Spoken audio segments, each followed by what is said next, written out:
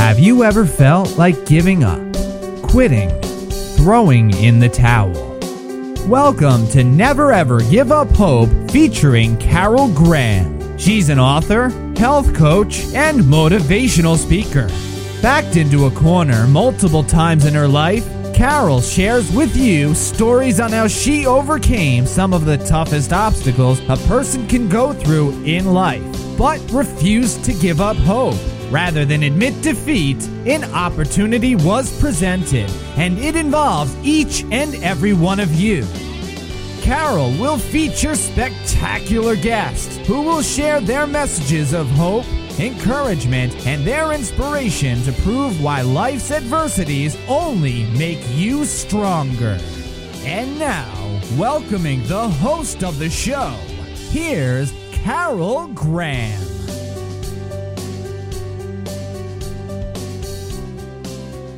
JJ for that introduction, and I also want to thank all my listeners from around the world again. We are now in close to 60 different countries, which of course tells us that there are people all over this globe who are looking for the message of hope, who are looking for ways to change, encourage one another, and that's what this show offers. Never, ever give up hope. I interview people with incredible stories of things that had happened in their life and how they overcame traumatic circumstances and became successful in whatever they were trying to do. So I thank each of my listeners. Of course, I thank my guests. They've been awesome. I often listen to their interviews more than once because they do touch our hearts and they have so much to share and so many encouraging words. So I thank you. Today with me is Darcy Leach. And again, this is going to be a young woman who we will not soon forget, and the story that she is going to share with us today. The first child born to a woman with myotonic muscular dystrophy, Darcy Leach was raised to expect her brother to die before she did. And I know that we're going to want to talk to Darcy today about how that made her feel and what she went through, even that emotion as a young girl. She matured very quickly as a child, living amid the medical crises that she did, and she went on to graduate summa cum laude from Bethany College as a nationally award-winning student athlete. Her book is entitled From My Mother, and it tells the family story of the strongest woman Darcy will ever know, her mom, Jo Lynn, who died from weakening muscles. And as a result has come this story and a cause that Darcy is going to share with us later in the broadcast. So welcome, Darcy.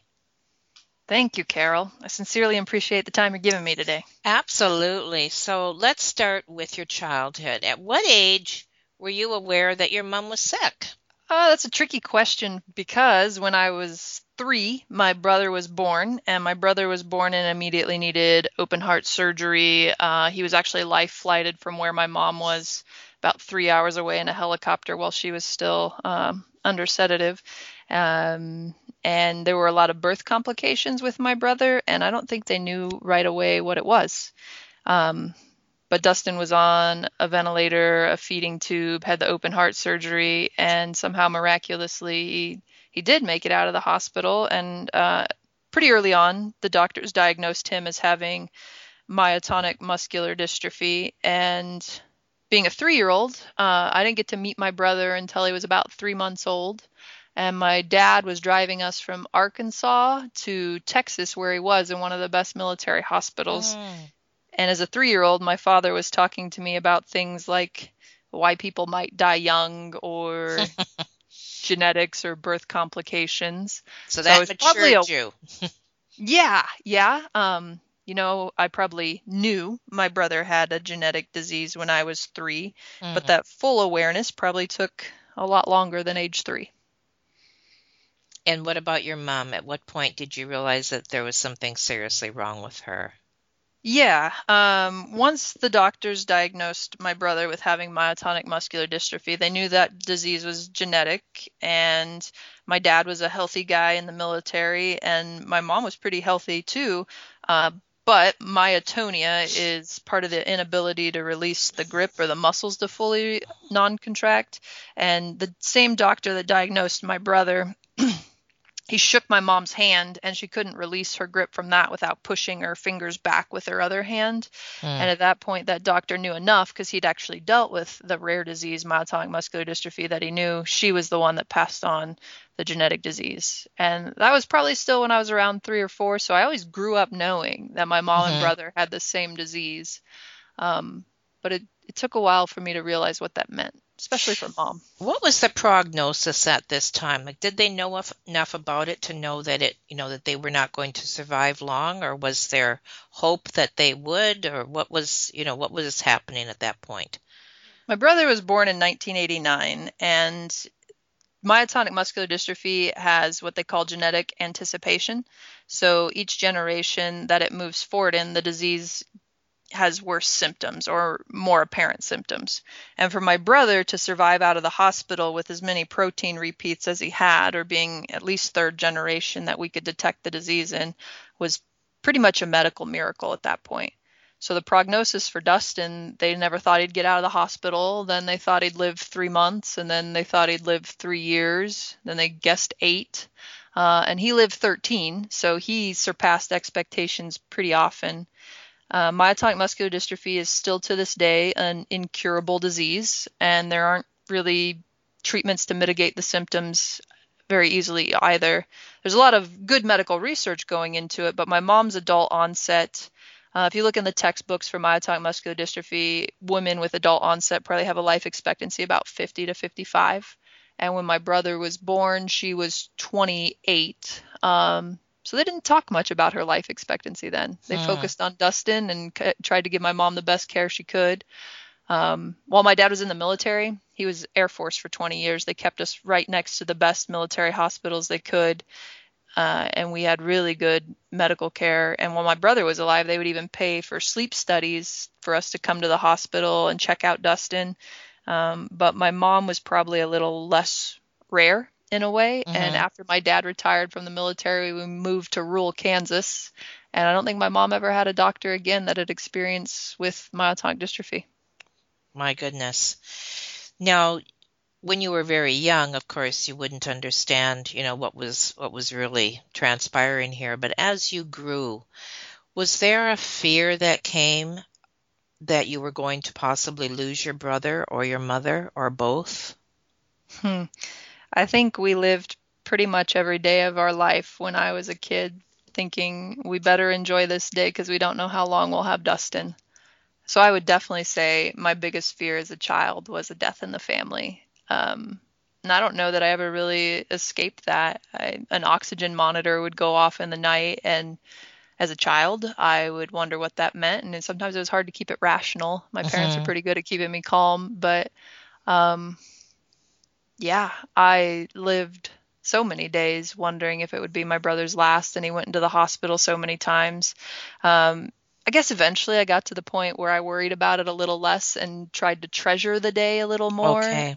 And that's really the influence of my parents, is that they knew they had something special with my brother, and that something special might not last forever, but they wanted to make the best of each day. So while there was that fear, I think eventually that fear came more to an appreciation of what we have. That's a mouthful. Hmm. That's incredible to have that kind of an attitude and to have that instilled in you from your parents, especially considering what they were going through. That's just amazing, and I applaud your parents and you. Uh, Go ahead. Yeah, and thinking about my mother's strength with that, not only knowing she had a son with a disease considered terminal, but that she had the same gene and that it was slowly weakening her muscles. And yet she was able to raise me with the confidence and the faith to be able to survive and thrive even after, I guess, the inevitable happened. Is it a slow progress, the disease, or is it rapid?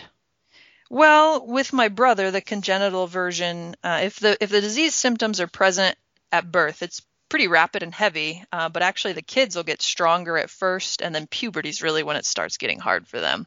And my mom competed in beauty pageants when she was 18. She went off to college after that, and she could hold normal jobs for a long time. And truthfully, she wasn't diagnosed until she had a son with visible Mm-hmm. symptoms. And for a while, you couldn't have picked her out from the crowd and said, this woman has a disability. And you know what? For a while, she really didn't even show any symptoms of disability. She was perfectly capable, but it was slow and progressive. And from Dustin's birth on, but really age 30 on, and they were pretty normal symptoms, like she couldn't open a jar of pickles, or her legs would get more tired, or it was a little harder to walk, or she used to be able to go on bike rides with me, but now she'd get really winded, or it might seem like she had asthma. So at times it kind of just looked like maybe general fatigue Mm-hmm. or aging kind of quickly. But really from age 45 on, it started affecting her more and more. But it would never affect her enough in a day that you could say, that's the myotonic muscular dystrophy. Mm. It, it was just a slow, gradual loss of ability. And sometimes if you weren't looking for it, it was really hard to see. Now, you were with your dad throughout this whole, like you moved from place to place to be by the base that your dad was out of, or? Yeah, my dad went overseas once in his 20-year career because with a with his son, the military was really nice and kept him near. So yeah, we moved around a lot as a family. The only time they lived away from me was when I was in college, and they moved to Larned, Kansas, which is the last place my mom lived. So, what else would you like to share with our audience about maybe coping skills during this time in your life? Like you did say that your parents helped you with, maintaining a good attitude, but I'm sure you had your moments, especially as you were entering your teen years. What did you personally do to maintain that attitude, and to where did you gain your strength? From my mother's really a story that's kind of my maturation, but it's a faith story. And my parents, especially my mom relied on her source of strength, and she prayed with me and she'd talk to me about things, and we really invested and loved Dustin, and honestly kind of thought of him as a short-term angel on earth. And that perspective really helped. But growing up, I would pray every time I was at a wishing well, and I would pray the same Oh, thing. I would say, God, let Dustin walk. And I would pray with, the passion of a child, a naive mm-hmm, child mm-hmm. who really thinks everything's going to be answered and good. And I'd feel this burning in my heart, and I'd throw my coin in the well. And I believe that my prayers were making my brother better in a way because I saw so much progress. He Hmm. defied medical expectations for a long time. And my brother passed away when I was 16. And the morning he passes away, I wake up to go to school, and he's laying down, breathing kind of slowly. He had a cold, so he was going to stay home from school. Actually made my morning routine easier. I didn't have to help get my brother ready. But I remember standing at the door before I would leave and waiting to see his chest rise up and take breath. And I saw that breath, and then I opened the door handle and I walked out. And a couple hours later, while I was taking a science test, in the middle of a test with a very strict teacher, I was called to the office. And I knew at that point that those fears that I'd had in the past, that was the Mm. day. And I saw my parents in the office, and I saw my mom's eyes, and they didn't even have to tell me what happened. I knew my brother was dead at that point. And as much faith as I had as a child, as fervently as I prayed, and as much as I believed that God was working in our family and that Dustin was being taken care of, that shook me. My prayers weren't answered. My brother never walked. There was no miraculous cure during his lifetime. I hope some of my readers who might be in families affected by the same disease live to see a cure, but my brother didn't. And when I was 16, I remember one night I was in my room and I had prayed and I didn't feel like I had a good answer. And I took one of Dustin's toys. He had this bead set, and I took it in my hand and I threw it up against a concrete wall, and it busted.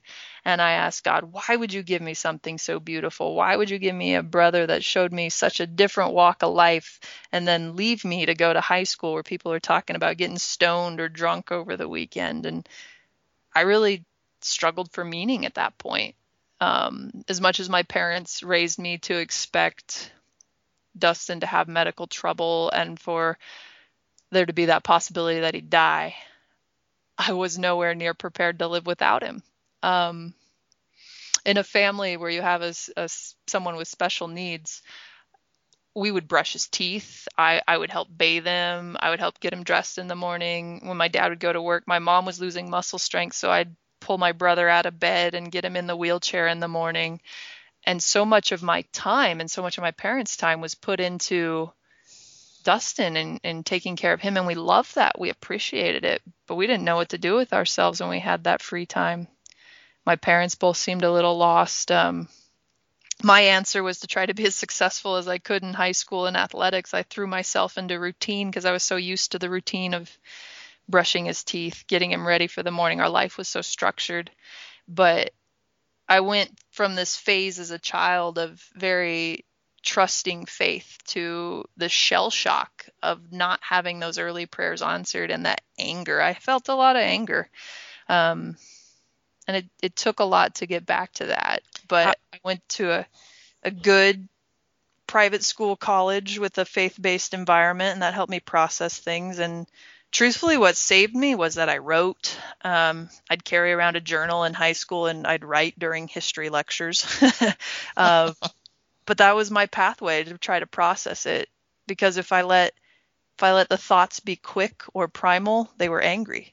But if I let the thoughts be written down and thought through and purposefully positive, they weren't angry. They were reflective. And my maturity really came from reading and writing. And I think that's why this book is such a natural outcome from what happened, because I could have lost my faith and I could have ended up negative and bitter, and I could have thought, well, it's just going to take my mom too. And there would always be that temptation to null the pain with drugs or alcohol. But my parents gave me a belief in myself and a belief in a benevolent creator and a reason to keep going. And my mom was my biggest fan. She wanted me to feel good about what I was involved in. She wanted me to feel successful. And my parents talked about heaven and what's beyond us and the reasons to live a life well. And I was able to carry on.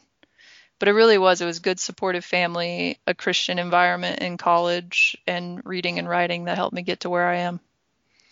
There were many questions that you answered while you were talking that I that I was going to ask you, and one was, did you ever feel that it wasn't fair and rebel? And you basically answered that, but how did you cope with that not fair scenario? Yeah, life isn't fair. More reasonable then? Were you understanding that because of what you had gone through? Or were you angry and rebel against that? I think there's still a part of me sometimes that if the moment's right, I have to fight that anger that says I deserve better, or I should be able to earn better, or my choices should matter more. But you know what? Sometimes there's things we can't control. And sometimes the strongest force in our life isn't meant to be willpower. I have a 6-month-old baby girl, and her name is Hannah Grace. And grace has an obvious meaning, and Hannah means full of grace. And we actually named my daughter with 2 names that mean grace, because that is the most important thing we have. It's not willpower or strength or self-determination. It's faith and in that grace that can enter our lives and ease our hearts, and the grace that lets my mother and brother join each other watering the gardens in heaven. And that's what you focus on? It's what I try to focus on. Okay. When I let my thoughts be slow and reflective, that's what I focus on. I love to do Bible studies and church and prayer time. And I think picking the positive things and wrapping myself in the right words, that's a really important part to help my focus stay there. One of the things that you're touching on without really saying it, and that is that so many things that happen in our life, we really have a choice in what direction that we're going to focus. And you make that choice, but that doesn't mean that it's easy. You still have your struggles, you still have your moments, and you're being honest enough to admit that. But in the end, you choose the positive, that's where you're going to focus, Mm-hmm. and what you gained from the experience and how you can help others because of what you went through. I'm sure that that's the type of person that you are. Yeah, I know there's a lot I can't control. I can't control outcomes. I can't control genetics or what we're born with or what we're not, but I can control my attitude and my effort. And if I focus on what I can control, I know I'm not in control of a lot, but I have a lot better effect with the effort I can put in. And I know I questioned a lot in my life, like, God, why was I born Hmm. healthy? Because truthfully, not trying to brag here, but while I was in high school in the weight room, I could power clean 200 pounds. And that's still a record at my high school 12 years later. Really? Yeah. And I would question myself, like, why am I able to set records in the weight room when my brother couldn't even walk? Why do I have strong muscles when my brother had muscles that wouldn't support his heart?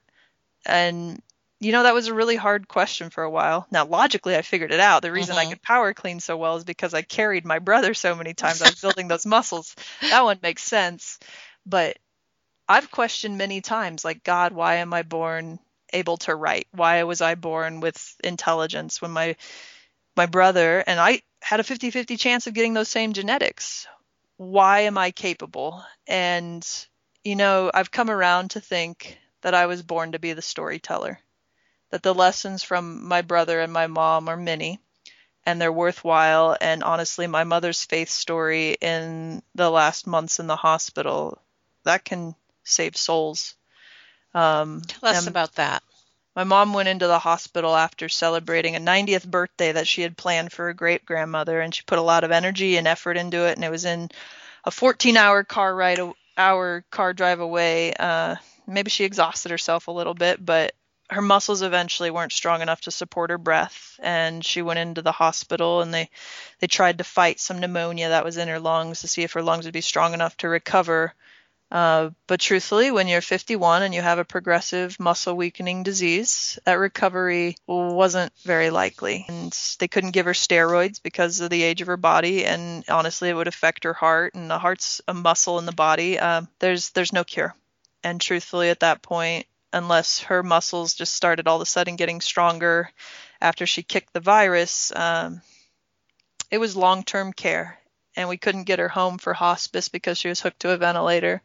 So she was in a hospital an hour either way to the next family member. And we knew we were losing her. And we just didn't know how to do it. And my parents in the past had talked about they didn't want life support, that they wanted life to live its natural course. They didn't want to be hooked to machines because my brother was hooked to a lot of machines throughout his life. And sometimes that was a struggle. But my mom, when the ventilator went in, she couldn't talk for herself anymore, and she was on a lot of sedative medication, so it was harder probably to think or remember things. My grandma would come in and sing her hymns, and my mom, one day when we were together, and it was early morning, so the medicine didn't have her as out of it. She told me with her hands, she motioned like a butterfly. You know how you make shadows on the wall? Mm-hmm. That's what she Mm-hmm. did. And she mouthed, "Fly away." And I said, "Mom, do you want me to leave?" And she's like, "No, I'll fly away." And I thought she was mentioning the hymn because her mom had sang it Mm-hmm. to her just that last night. And that hymn talks about on the day where I'll fly away to God's celestial shores. And that's how she told me that she was ready, that she didn't want to be hooked to a machine in a hospital with very little chance, like infinitesimal chance of ever getting out. And then a couple days later, I think it was 2 days later, she did all fly away in front of her sister and mom. And they thought again that she was trying to tell somebody to leave or give her some space, but they knew it was the hymn and that she was saying, "I'm ready to go home," because after that she would mouth, "Go home." And my mom, where she could be angry, upset, could be fighting us in fits, instead was telling us that she was ready to go in peace to her creator. We got to the point where we could tell the doctors, and she could tell the doctors. She would say yes or go home or lip it. I mean, she couldn't really talk, but We had it scheduled to remove the ventilator and let her body do what it could on its own to see if her muscles would have enough strength to breathe. And the answer was probably going to be no. And 2 nights before that was going to happen, I was in there in the morning again when she was most alert. And she smiled and told me she had good dreams. And I asked her what she dreamed about. And she mouthed my brother's name, Dustin. I said, "You dream of Dustin, that's great." And then she moved her hand like she was running. And then she moved it like she was jumping. And I said, "You dream of Dustin running and jumping?" And she said, "Yeah." And then she tried to tell me something else. Like she kept moving her hand kind of like she was shaking salt or pepper. And she was doing that in rows. And I asked her, "Mom, is he making something up there? Is he cooking for you?" And she said no and got kind of frustrated. But then I handed her some paper, and she really hadn't been able to write, but she was having more clear mind than she had because the medicine, we were trying to lessen it so maybe she could talk to us once the ventilator was removed. And she wrote down, "Dustin waters the garden." And it was really scribbly handwriting. I had to guess on a word or two. But I said to her, "Mom, you dream of Dustin watering the garden?" And she said, "Yes." And then she pointed up. And before my mom had her ventilator removed, she knew she wanted to fly off to God's celestial shores. And then she was graced with a dream of her once terminally ill son who could only move around in a wheelchair or crawling on the floor, running, jumping, and watering the gardens in heaven. And how long did she live after Dustin? Let's see. He passed away in 2001, about 10 years. That's amazing. I was thinking it was, just a very short period of time. So wonderful that you had that much time to spend with her.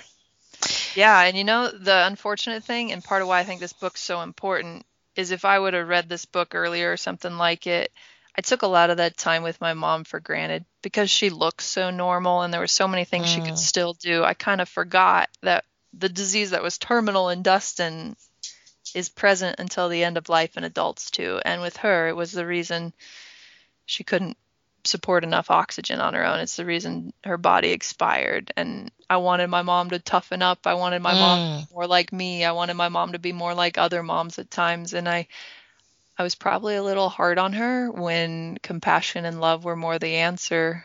I didn't want her to quit her job at Walmart because I wanted her to help me out with college, but it was really hard to work with leg pain and all that and always talk about it. And it was kind of easy for me to ignore. And she probably knew exactly what was going on with you, I mean. Yeah. I wonder how much my mom knew. She was a smart lady, but you didn't catch her complaining very often. How did it change your life? Myotonic dystrophy or writing the book?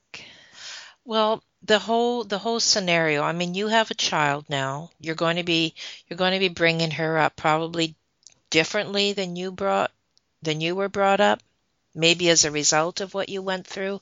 Like, what do you think that these experiences changed your life or the way you may have lived it without them? I've been asked that question before, like, how'd you handle it when you were young? And it was the only way I knew.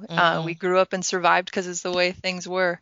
But chapter 1 of From My Mother, it starts with me reading to my son, who's now 4.5, and him asking for more books and me reading to him at night, like the way my mother read to me. And then it's juxtaposed to a scene flashback of my mom reading to me at night. And I ask her for more books, but it's easier for me as an adult to do it because I don't have an oxygen monitor going off in the next room. I haven't been doing chores all day with a son with special needs plus working on top of that. I mean, my life is so much easier than my mom's, and my son's opportunities, I'm going to have to make sure I don't spoil the kid, but it's just amazing how much more he can be given.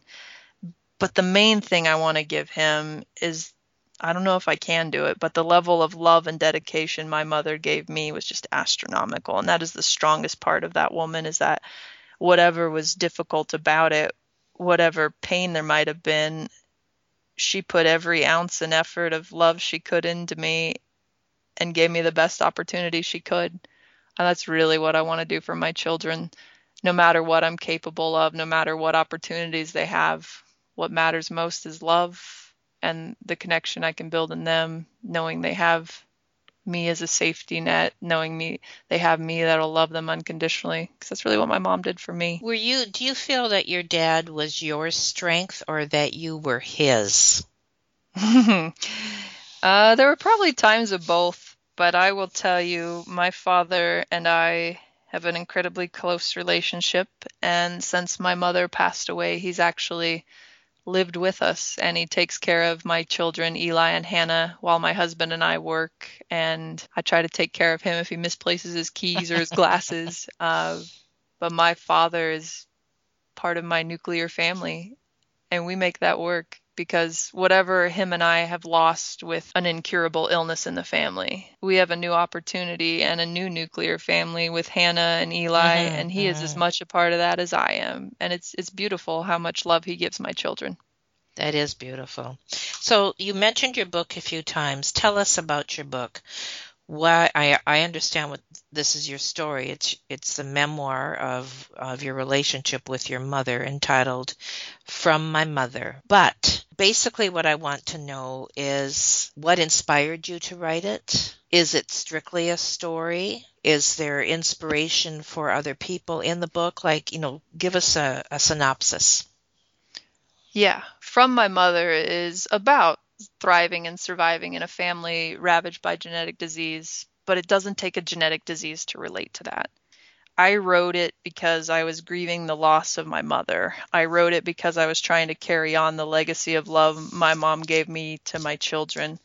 And when you look at a story that's a maturation of faith, that is dealing with end-of-life care, or very modern questions, there's lots of things that could apply to people who wonder if they'll ever have to care for their parents, or parents who have a child who's not atypical. And there's a lot of life questions that we don't know anything what they're like unless we could experience it. And there's a lot of things that if we experience, then we want to know we're not alone. We want to know there's others like us. And this story offers so much to so many, but it is a story of belonging. It's a story about overcoming. It's a story of resilience. It's a story of family love. And any reader can find something in it.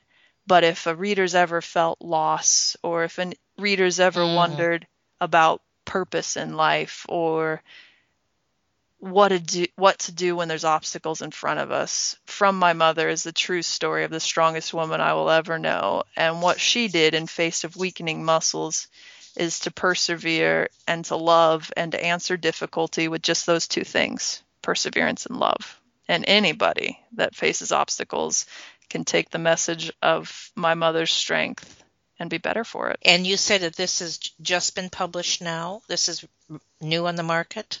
Yep. March 29th, so I think we're at the 2-week point. Hot off the presses, and sales have been pretty good so far. That's great. Are you considering any type of sequel to this?